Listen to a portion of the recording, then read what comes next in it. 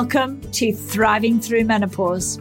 I'm your host, Clarissa Christensen, an international menopause expert, author and speaker. I help women go from feeling uncertain, uncomfortable and struggling to experiencing a new sense of confidence, freedom and vitality. My own story mirrors that of thousands of women that I have connected with through writing my book, speaking engagements and coaching. Like you, I felt unprepared, unsupported, and at times dismissed by family, employers, and even doctors. That's why I created this podcast as a place of advocacy, offering facts, resources, and a community where you can become more empowered to take control of your menopause journey. Join us each week as we dive into honest, open, raw conversations on the topics that matter deeply to menopausal midlife women.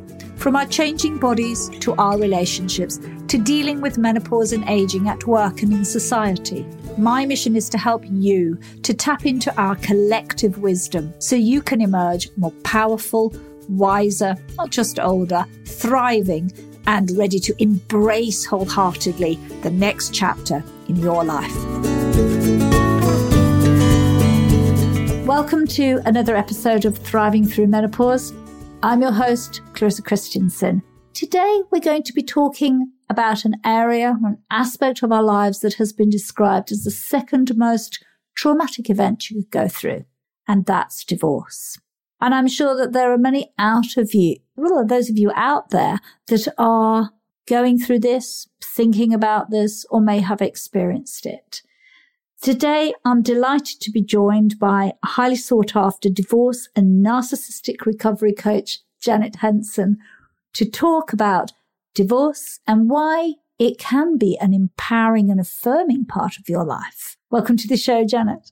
Oh, thank you very much, Clarissa. It's really nice to talk to you today. I'm really looking forward to this. And it's a subject, obviously, that I feel immense passion about, having experienced it myself. And I just feel I really want to show women, particularly of my age or similar age, probably a little bit younger, maybe older, that it really can be an empowering change in your whole life to seek a new direction, probably at an age where you least expected it.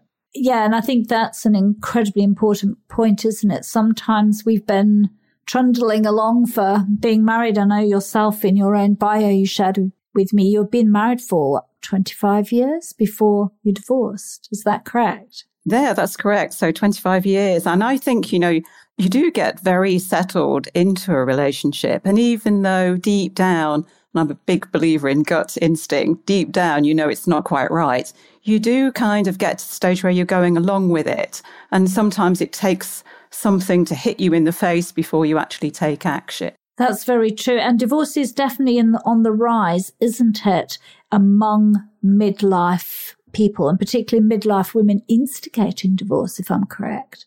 Yes, that's right. So, for instance, in 2015, 10 out of every 1,000 couples aged 50, were the ones who were getting divorced. And actually in the over 65 areas, it's tripled in 25 years. And it's the only area, the age group, that's actually spiking and rising. I mean, there's lots of reasons for that. I mean, one of them is the fact that life expectancy itself has changed greatly. I mean, going back 100 years, the life expectancy of a male was 48 and 51 for a woman. So marriage was naturally shorter. It was easier, I said, in a way, to stay married then. So maybe we're really not programmed to be married for 25 and 30 years. Well, that's an interesting point, isn't it? Because when I think back to, my great-grandparents, all my great-grandmothers had passed away bar one by the time they were in their sort of 40s, either through childbirth or a contraction of an infectious disease. And both my grandmothers had stepmothers then and sort of second families, and that was considered incredibly normal. Yes, yeah, that was the thing. And also, the opportunities weren't there at that age to change your life. It was much more difficult, especially for a woman, to leave a marriage because it just wasn't the norm. It had quite a stigma attached to it too. So there was lots more things going on to stop you. 2 generations ago, there was a huge social stigma if you got divorced. And that, I feel, is no longer a barrier. I feel my sort of mantra is, it's much better to leave an unhappy marriage than live the rest of your life regretting staying because what other people think because of the stigma of it. Yes, and I don't think we feel that way, do we? A lot of us would leave and say, why should I be so unhappy? I would leave, and I have been divorced, and I don't think, we'll come to that, how difficult it is, because it isn't an easy thing to do at all. But I do think we say, well, why would I stay here and put up with something that's making me miserable, particularly, I think, when our children are older. Yeah, exactly. So, I think now stigma just isn't there in the same way. And I think that's another part that goes with it. I think quite often you reach an age where you've been married, maybe like I was, 25 years, and suddenly you've got an empty nest as well. So that brings a whole new dynamic to the marriage. Suddenly one of your main purposes of life has gone, and you look at each other and think, oh, who are you now? Who am I? We're not that same person. And suddenly one of the biggest things we did in the day were looking after the children on both sides. I'm talking about men and women. Suddenly, it's not there. It's gone. Yeah, and I think that's an interesting point. You suddenly look and think, who are you? Because we are very busy, aren't we, up until our sort of 50s with filling our days with a lot to do with our children, driving them here and fetching them there and their exams. And maybe we lose a bit of sight of the person that we married 20 years ago, or we've changed. Yeah, I think it's both, actually. I think you do change, and I think you've lost sight, and they're one parent of the children rather than your partner and spouse and friend. And suddenly, when the children have gone, suddenly you look at each other and you sort of wonder, well, what do we do now? And then I think particularly you start thinking about things you might have missed in your life that you'd given up when you were younger that you might want to start again. I agree. And I don't know, but I've noticed that sometimes midlife women, and this is not a judgment, we can feel quite resentful. Maybe we've put our careers more on hold than a man would for the family. Maybe we haven't done some of the things we want to do, and we suddenly go, well, now's my chance. And maybe we don't want to do it with the person that we're married to at the moment. Yeah, and maybe they have a completely different outlook on what they want to do in their life. I mean, I've seen some couples where the husband at that point has retired and wants a very quiet life, where she wants to go off and travel and do all the things she's missed out on. So there you have a complete mismatch in terms of how you want to spend the rest of your life. Yeah, exactly. But divorce at this age is quite difficult and complex, isn't it, Janet? It's not as easy as us just wanting to do different things. It can be very traumatic, can't it? Well, it's very traumatic. And, whoever decides to leave the marriage for whatever reason, you're still going to go into what I call a period of grief. Because even though you've decided you want to move on, you want to get divorced, you're still going to mourn and grieve the life you thought you'd signed up for. The marriage, the happy ever ending, you're grieving the future you'd kind of envisaged you were going to have, because all of that is suddenly gone. So it's a very, very difficult time. 5 cycles of grief, which you get when you lose a person for death. But it's very similar when you're going through a divorce too, because the loss of a marriage is a grieving process. And it takes you quite a while to get through that, depending on how you cope, right through from, anger, denial, right through to acceptance. And that can take a year, it can take months, it can take some people 2 years. And that's going to happen. But the good news is you will come out into the acceptance phase and move on and be very happy and embrace a really new life that you've designed yourself. I think that's true. But I've still met people who actually are quite holding on. Why are we sometimes holding on years afterwards for this kind of the bitterness and the angriness that can be there?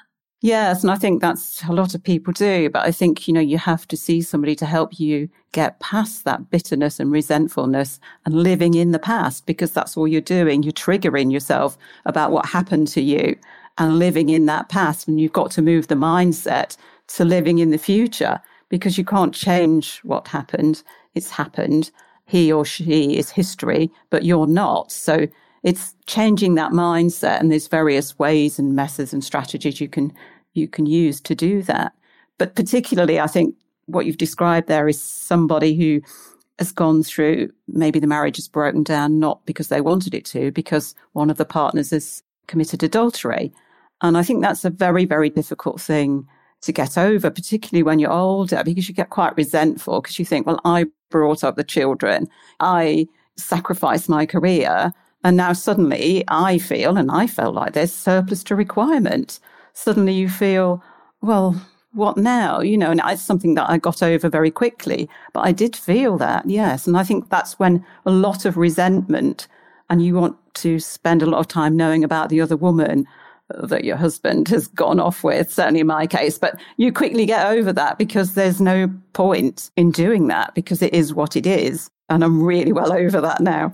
But you can get really hooked up into that. And one thing I would tell people is don't find out because it's happened. And knowing all the details and the whys, the where, and where they did this, where they did that is just triggering bad thoughts in your mind and bad memories. So you have to kind of let go of it. But it is, if you're not the one who's decided to end the marriage, and maybe you thought you had a perfect marriage, and this came right out of the blue, then it's extremely, extremely difficult. And that's something I've actually heard sometimes more from men than women. They're sort of trundling along. My own experience, I met a lot of men when I was single who were very bitter, actually, because their wives had ended the marriage. They were going out and living a new life and doing all kinds of exciting things, and they suddenly felt very dumped. And that flows through into their ability to build new relationships, doesn't it, Janet? Yes, it does, because you kind of then think of everybody, because I think trust is a really big thing. And once you've lost the trust in somebody, also, this is a person who you thought was your best friend, the person that you thought you knew everything about, the person you thought you knew everything and anything about. And suddenly they're not the person that you thought they were. So your trust is very, very dented. So to go into a new relationship is very difficult because you're always looking for what I call red flags of behavior that you've seen in the past. Yes, yeah. And I think that, they're looking to see, you're right, whether they can trust you, whether you behave in a certain way, whatever that is, because that's difficult for the new person doesn't know that either, because they don't know what flags are being brought up. And it creates quite a lot of pain all around, I think. It can be very traumatic in those spaces. Yes, it can be. And also it depends how the divorce went as well, because if you've had a very high conflict divorce, then you've really seen a different person. It might be that the wife that you thought you'd married suddenly turns completely into this other person when you're getting divorced. And the person that you thought you can trust suddenly is throwing things into the court that didn't even happen. Then it's very, very hurtful. A high conflict divorce, it can go on. Depends which country you're in. It's always different, but it can go on for years.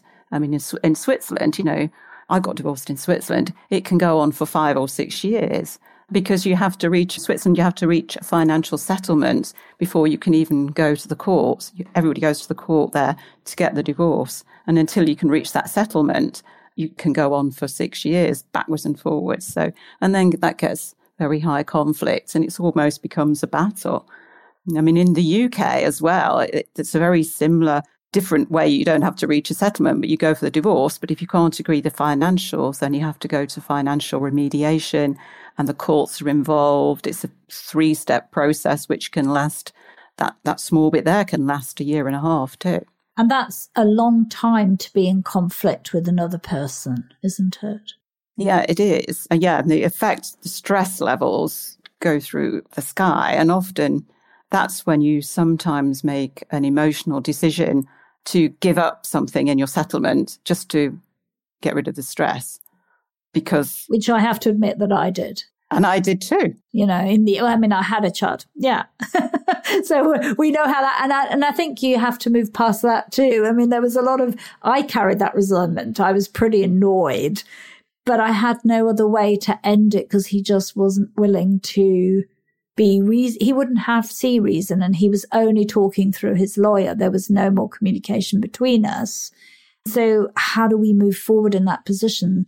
I felt something had to give, and that was not great for me. But in the end, we managed to reach a conclusion. But it's difficult to get over that bit too. Not only the ending of the marriage, but that this sort of acrimonious ending. Yes. And I felt, I had to give something because I wanted to move on with the rest of my life. So you have to decide in your mind, what is it I'm willing to compromise on to enable me to move forward and be happy with it and accept it. But it still obviously irks. But I do think if you're going to go on for 6 years and you can cut it down to 4 by giving in on something that, as long as you've still got enough to maintain the lifestyle that you want to, then you should maybe seriously think about what's more important, battling on for the sake of it and getting a bit more, or moving on with your life. And I think if we're in those positions financially, that is maybe a different dialogue. But quite often, divorce in later life can leave us financially quite compromised, can't it? Yes. And I think that's where you really need to be sure when you get to that stage, when you're looking at the pensions and everything, to employ a financial expert, really, to have a look with you so you fully understand what your living costs will be, what you will need, and how you need to go about that. And also to look at the pensions that the other spouse has and you have together to make sure how that's going to pan out in the future. Because the financial element at this time of life is really, really important because, suddenly you can't go back to work. For lots of different reasons, you just can't get a job anymore in the workplace where you used to be because you've retired. So you can't go back and just sort of say, well, okay, I'll find another job. So you've retired. So you're relying on pensions and things. So it is a big, big problem. So you need to be sure that you completely understand before you sign any agreements what you're going to get, what you'll need, and how that's going to pan out. That's very sound advice. And I think a lot of people just rely on their lawyers, but your lawyer isn't a financial advisor. Your lawyer's a legal expert, and they have their own fees running through their heads. I come from a legal family. I know how they work sometimes. Yeah, and I think sometimes you do. I mean, I certainly went into the lawyer thinking that I get a grip on that from the lawyer, but quickly realised I needed to get a financial expert involved too, who I had a complete plan, to the end of my life, what I would need. For me, that was really important. You might not like to hear it because sometimes it's best to kind of put your head in the sand and think, I don't want to face it. But I sort of thought to myself, well, I really need to know this and did that. Because, for instance, in the US, it shows that household income drops by about 25% and more than 40% of women when you're going through, a divorce. So, you're not going to have the same lifestyle that you had before. So you have to kind of accept that. But, what's more important, the lifestyle you've got, the house you live in, or enjoying life and being fulfilled? Absolutely. And I think that's the most important point. But that's hard to do if you're really up against it financially too. So I think there's that sort of balance of moving on, but making sure that you are not so compromised that your life is compromised. Yes, exactly. So it's going to make a huge change. Yeah, because obviously, like I said at the beginning, life expectancy is going to be, you're going to live a lot longer. So, getting divorced at 65, I mean, my mother, for instance, is 100. So you've really got to look at the longer term and how you're going to do that. And you certainly don't want to be struggling when you've not struggled. But how do we, as women in particular, begin to recover from maybe a more acrimonious or a more traumatic divorce? What are some of the steps that women can begin to take to set their life onto a new course? Well, I think it's a very short, sharp shock at the beginning that you probably need to take your time and, it's step by step. And quite often at the beginning, I say to people, it's day by day. And certainly it was with me, to really understand you. I felt like I was a deer in the headlights, didn't know where, the elephant was in the room. Where do I start? So it's a very gradual process of coming to terms with what's happened and where you're going to go. So it's really looking at the things you can do to move forward. So it's one of the things that I really recommend is, exercise. Really I'm very into the holistic side of things, that if you've got a healthy body, you've got a healthy mind, and that you're going to be able to think more clearly if you're healthy. Certainly a lot of my clients have said, all I want to do is reach the gym. But one's okay. But, you're not going to find solace in a bottle. So it's really coming to terms with where you are. One of the things, a really good thing to do is write a gratitude list every day. And it's really flipping the mind. So every time you think of something negative that's happened in your divorce, it's actually then turning it, flipping it into, well, yes, but look what I have got, my children, my health. So flipping everything to stop thinking about what's happened to you. But it is, it's very difficult because you've come out of this very high conflict situation. And maybe if you've been, normally it probably means you had conflict in the married life too. So you might have been very dependent on the other spouse. Maybe they control the finances. They control lots of things. So suddenly the lawyer's saying to you, well, just put me a spreadsheet together of how much you need to live on every month. And quite often that's difficult to do because they have no idea because they've been isolated from that sort of thing. So it's gradually, step by step, getting in touch, getting on top of what you really need to live, step by step. And once you've made one step, then you feel quite empowered to move forward and do another. And it's really then mapping out your future, looking at, well, what do I want? What have I missed in the past? In a year's time, where do I want to be in my life?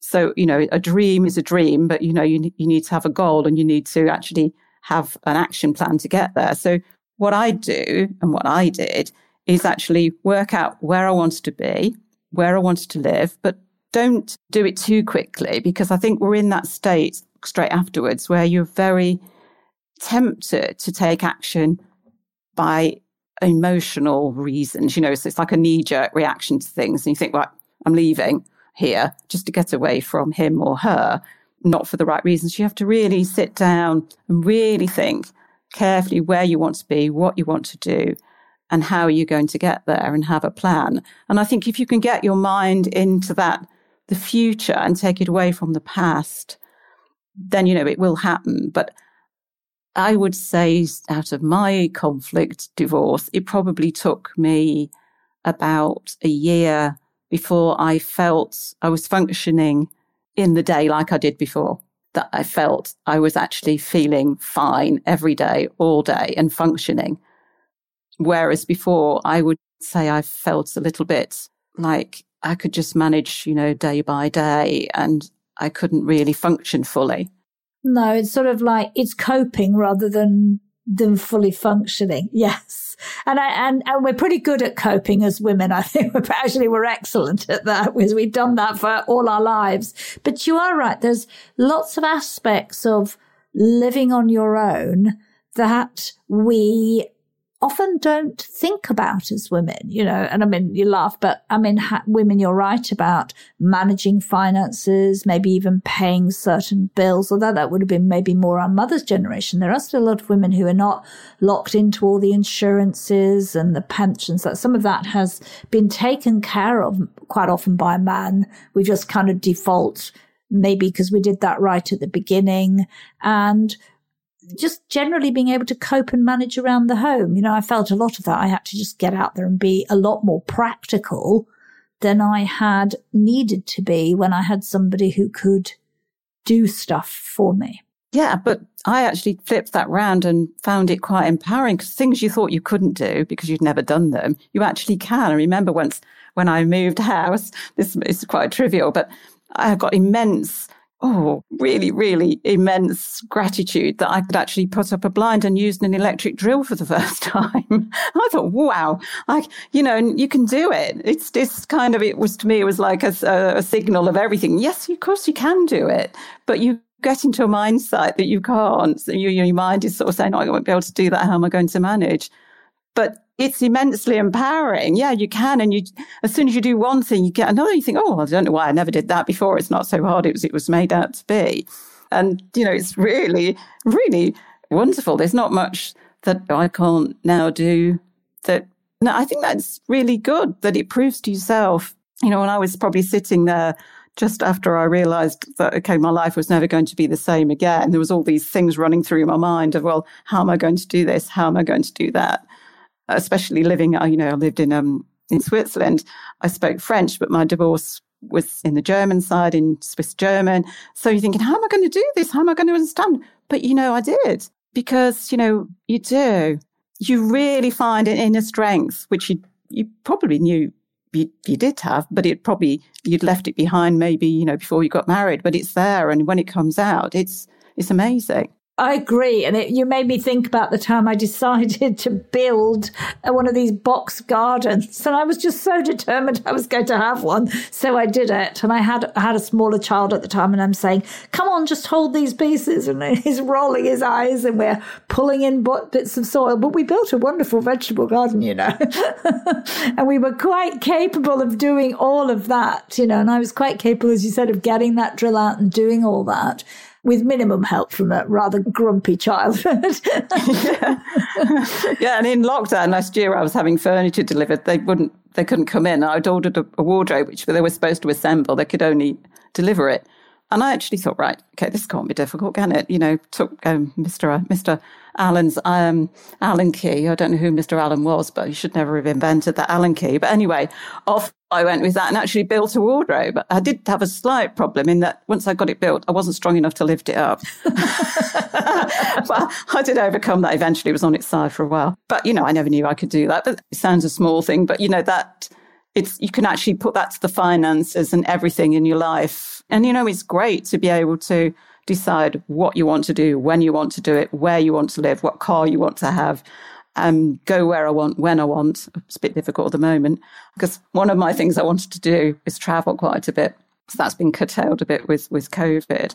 But it's just, and I started a new business, completely changed. Well, I'd retired actually. So here I am now being a divorce coach because I found there was a great gap when I was getting divorced. We've got the legal side, we've got the financial side. But I found nobody was looking after the emotional side. And I think that's a key to everything. Because when you're seeing your legal team, you want to leave your emotional baggage by the door and not take it in there. So that's why I started doing what I'm doing. And there is this whole need, isn't there, to process these emotions, just to, as you said, to give yourself the time and to work through it. One of the questions that I love to put to you is, you see a lot of people rushing out trying to find someone new.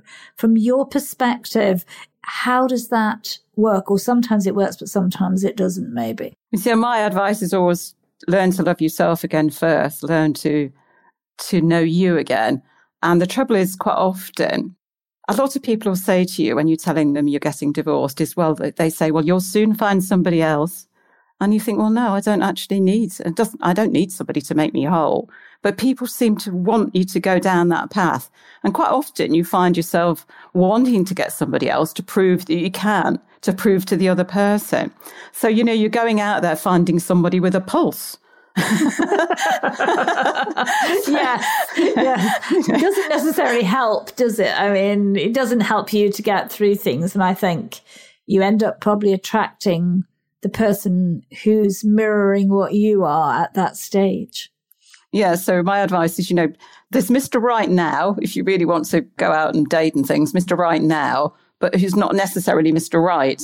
But don't go out there thinking, oh, gosh, I must find somebody else quickly, because people are pressurizing you to that. So, my advice is to find yourself first. And I wouldn't even start looking for, to date or anything until at least a year after, at least a year. And I love that advice of actually learning to love yourself too in that process, the new you.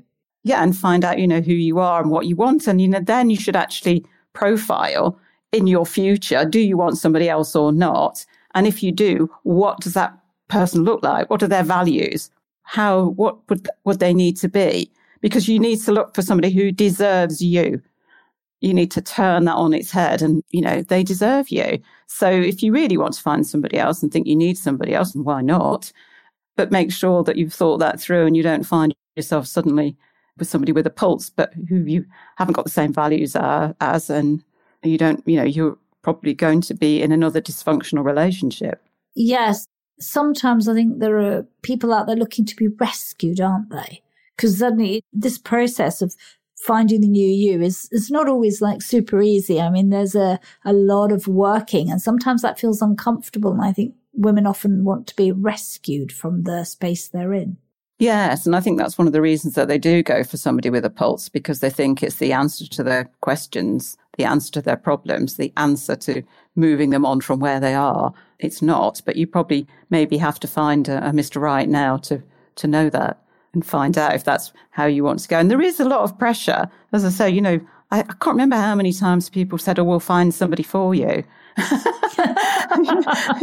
It's just, they just seem to think that you'll just need to find somebody else and everything will be all right. Well, no, it won't all be all right until you've found yourself and embraced yourself again and know where you've planned yourself where you want to be and where you want to go. And I think it's a great opportunity that you shouldn't waste. No, you shouldn't waste that opportunity. And I don't necessarily even think that you want the same type of relationship that you had when you were married before. That might be not what you need at this stage, something very different. Yes, and I think that's one of the things when I say to them, actually look at the values, I actually get them to look at what their previous partner's values were, or what they thought they were too, and what, how they reacted to them, what would they change about that relationship, what went wrong. Don't analyze too much, but just to sort of see what that profile was and how you would want to change that as part of this process of who you might want to find next, or not, as the case may be. Yeah, and then I think that's very empowering, because you're putting yourself through a very deep process of working through yourself and working through what you want. And that must be incredibly good for people to do that. Yeah, and especially when you're older, because you've had a lot of life experience, you know what you want, you know what you like. So it's much easier, I think, at people my age to actually sit down and do that, because you've been through so much that you can actually really see where you want to go and you know how to get there. Because obviously you can dream about things, but you really have to put an action plan to it too. Absolutely. One of the areas I do want to have a little conversation about is narcissistic relationships. I mean, that is an area I know that you specialize in. Explain to me and to my listeners what a narcissist really is. Okay, so a narcissist is somebody who has narcissistic traits, and there's a spectrum there. So everybody, including me, has some narcissistic traits. But on the spectrum, if you go to the very end, which is narcissistic personality disorder, that's a cluster B diagnosable personality disorder. And there you're talking about a very manipulative person who is very clever at targeting people who are very empathetic. So they're looking for somebody who's going to be malleable in their hands. So they're very controlling, very manipulative. They choose their target and they hurry the relationship at the beginning. Is something that I call love bombing. So they will find out from you what your ideal partner would be, and they become that person. So you're thinking, oh, this is my ideal man. This is my ideal woman. This is the person I've been looking through all my life. And before you know it, you're probably even married to them in the space of months. So it moves very quickly. And it moves very quickly because it's a mask that they've got on. I call it the harmer and the charmer. So you've seen the charmer, but they can't keep that mask very long. So they have to move it along quite quickly. And then the mask begins to slip to the harmer. And they, particularly physical abuse is very rare with them. It's mental abuse, verbal abuse, financial abuse, emotional abuse. That's what they specialize in. And it's a very clever process. I call it a bit like a spider's web, where they're bringing you into the web until you're really stuck there. So they'll start chipping away at your self-confidence, making you question yourself, criticizing your personality, criticizing your friends. They like to isolate you from the friends, very controlling, taking the finances, even making sure that you don't see too much of your family. And it's a very destructive process, but you actually become codependent on them and trauma bonded.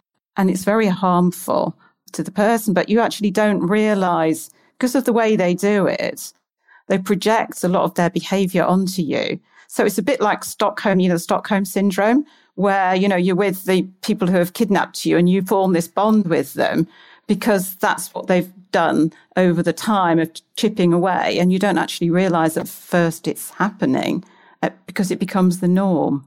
And then you're exposed constantly to this awful behaviour, this manipulative behaviour. And if they think, you want to stop and get away, the love bomber, as I call it, the charmer will come back. And then you think, well, I must have imagined, that must be me, because they always make you think that every problem is you. They turn everything around on you. So you actually think, there's the love bomber, there's the man or the woman that I married, so it's all okay. And so they suck you back in. But they particularly target very intelligent people, and they are normally very successful people themselves. Quite often CEOs of companies, very high up, because they're very good in a business environment. And if you want somebody to reorganize a company, get a narcissist, because they have no empathy. They've had an empathy bypass. So, they'll step over everybody and get an amazing result. And they're very charismatic. Think of a few politicians that you could label. Well, yes, they went through my head. People who are very successful have the ability to very quickly charm you, and you like them and you want to be in their presence. But then they kind of end up controlling you in some way. And as a question, if you are also in this position where you're broken up in a relationship, does that make you more vulnerable to a narcissistic person? Yes. Particularly if you've been with one, you're quite likely, and it's been proved with statistics, to go for the same type again, but still not realise that you are. So that's why if you're coming out of that relationship, you should look for red flags all the while. But, quite often, because you're an empath, you're going to attract that sort of person and go back to the same problems. But as long as you understand what one is and the tactics that they use, and become to recognise those red flags, then you can avoid that. Can you break free from a narcissistic relationship? Yes, you can, but it takes quite a long time because you are so codependent and so trauma bonded that it's very difficult. And because of the financial control, they've made sure in a way that you're trapped in every way they possibly can make you trapped. So you have no access to your own funds. You probably aren't seeing any of your family anymore. And you can get out, of course you can, but you'll need a lot of help to get over the trauma. And clearly, if you're isolated from and if you've got young children with them, of course you can divorce them, but you've still got that. Oh, yuck! It's just horrid, yeah. Yeah, but you can get out of it, and you need to understand their behaviour and stop feeding them. I call it narcissistic supply. So quite often when they are criticising you, what they want is an argument. So they keep chipping away and telling you things till you'll argue with them, and that feeds them. So you have to there's lots of techniques to stop feeding them and giving them supply. And that way you can get them to discard you, if you see what I mean, because they're not getting the supply from you. And quite often, one of the things the narcissists are is quite often they have other partners, male, female, that they're seeing as well. So if there's a supply out there that they're getting better supply from, they'll move to them. So one of the tactics to get out is to actually stop supplying them, becoming something I call a grey rock. So you're very uninteresting to them. You're not rising to their bait, that they'll move on to somebody else and they'll discard you because you're no longer of use to them. So that's one way to get out of it. Yeah, that's a pretty shocking space to be in, but probably not an unfamiliar one if you think about people that you suddenly don't see them, they drop off the radar. And yeah, they are very codependent. They seem to do everything together. I mean, of course, it's nice to do things together, but yes, there's a difference in that. And they're very clever in that the outward image to the rest of the world around them is that it's a very happy marriage, because a narcissist needs everybody to think they have the most perfect wife or husband and life.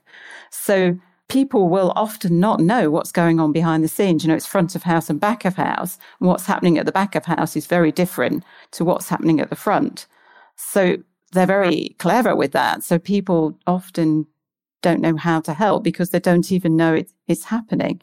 But, you'll look for the subtle signs that, yes, they don't do anything, don't give an opinion without seeing that the other person thinks they can have that opinion, often don't comment on things because when they get home, they'll probably get into trouble for saying the wrong thing. But outwardly, it all appears to be marvellous. Yes, and you're right. They can be the person who's trapped in that can be quite a successful person in their own right.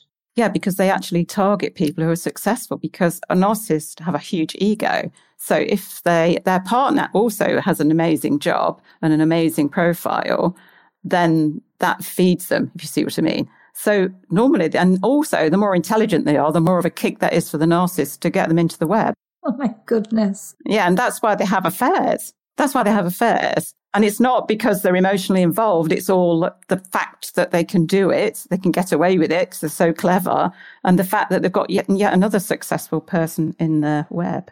I think I've met some people like that and been in and had friends who are in relationships like that. People I've worked with, particularly women that I've worked with, very successful. And then you sort of look at their relationships and kind of go, something that's not right in the way that they are with their partner when you know what that woman is like at work, because they can be quite different at work. Yeah, whereas at home, they're walking on eggshells. And that's what you do with a narcissist. You walk on eggshells all the while, not knowing how they're going to react. You second think everything you say to them, because you think in your mind, well, how are they going to take this? How are they going to turn this around? Should I say this? Shouldn't I? And that's how their life is. That's terrifying. It's sad. And it's very sad. And I can think of someone that I worked with. She was very, very senior. And she kind of had this adoring thing with her husband. She wasn't like that at work. And then he was having a very prominent affair with another woman and he was a very senior manager in a big company. And, they looked on outwardly on a very successful couple, but she totally deferred to him in private situations. And he carried on this affair even when they went to counselling, and he promised her it was all over. And he had this affair and the whole world knew about it. And in the end, she was almost unable to cope. I think it got to her in the end, but she didn't break free. They moved country because he wanted to move country, and it started over again in another country. Yeah, but that's what they'll do. And obviously because they're with a counsellor, they're getting a kick out of fooling the counsellor too. And, being able to carry it on while they're saying it's not. I mean, they're very good at denying things. They're pathological liars is another thing they are, but very good at it. And actually, I think they even start to believe their own lies. And they lie about small things just because they can. So, everything's a stage. So a counsellor is a stage, a court case is a stage for them to boost their ego. And they feel entitled. So rules don't apply to them either. My goodness, yes. Oh, gosh. I think that, you're right. Don't feed that cancer, and learn how not to do that is very important. Yes, if you can't get away, one of the ways to get out of it is to become a grey rock until they discard you themselves. And that's just getting out. Janet, it's been so wonderful listening to you talk about divorce, about how men and women in particular can take some really good steps towards empowering themselves and starting a new life. If you had to sum up maybe your 3 big points that you think are the way to start if you're going to go through particularly divorce, how does that be? What are the 3 top tips you would give to get that process moving well and moving forward? Well, to know that divorce can be and will be the most empowering thing that you can to start a new fulfilling life. It can and it will be, and you can make it happen. And it doesn't matter what age that is. It really doesn't anymore. And, be careful when you start a divorce with yourself. Think about you, look after yourself, give yourself lots of me time. Take each day at a time, one step at a time. Take your time with everything. If you don't want to respond to your lawyer or something like that, don't until you're ready to, because your emotions are very high. And so your brain actually craves certainty. So it wants you to make a quick decision. But, take your time with everything. Think things through. Wait till you feel that you're in a rational mindset and not in an emotional one.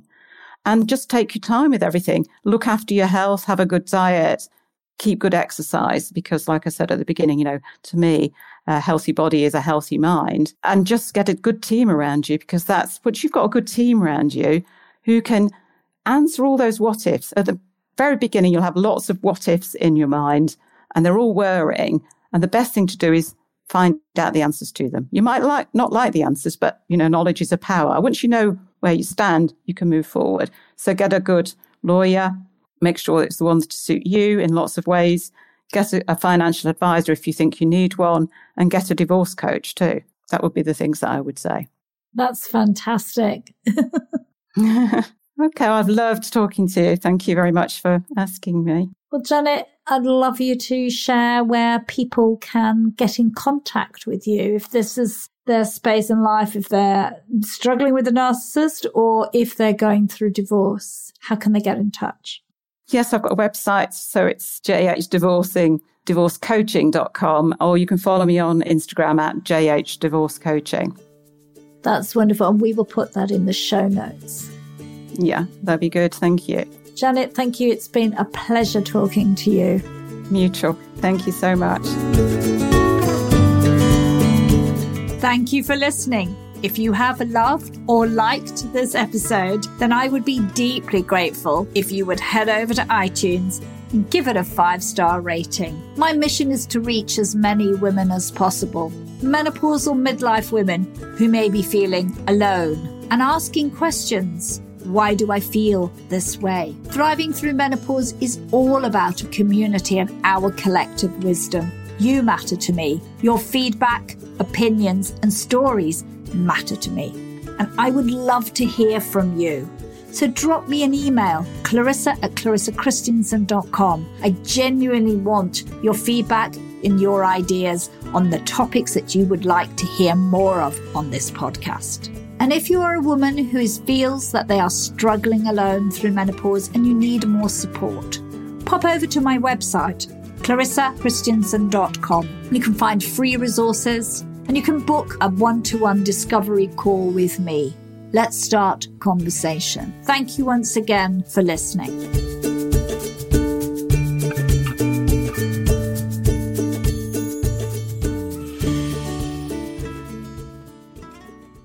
The United States Border Patrol has exciting and rewarding career opportunities with the nation's largest law enforcement organization. Border Patrol agents enjoy great pay, outstanding federal benefits, and up to $20,000 in recruitment incentives for newly appointed agents. If you are looking for a way to serve something greater than yourself, consider the United States Border Patrol. Learn more online at cbp.gov/careers/USBP. That's cbp.gov/careers/USBP. Support for this podcast and the following message come from Corient. Corient provides wealth management services centered around you. They focus on exceeding expectations, simplifying lives, and establishing legacies that last for generations. Leverage their exclusive network of experts to help achieve your personal and professional financial goals. As one of the largest integrated fee-only registered investment advisors in the U.S., Corient has experienced teams who can craft custom solutions designed to help you reach your financial goals, no matter how complex. Real wealth requires real solutions. Connect to a wealth advisor today at Corient.com.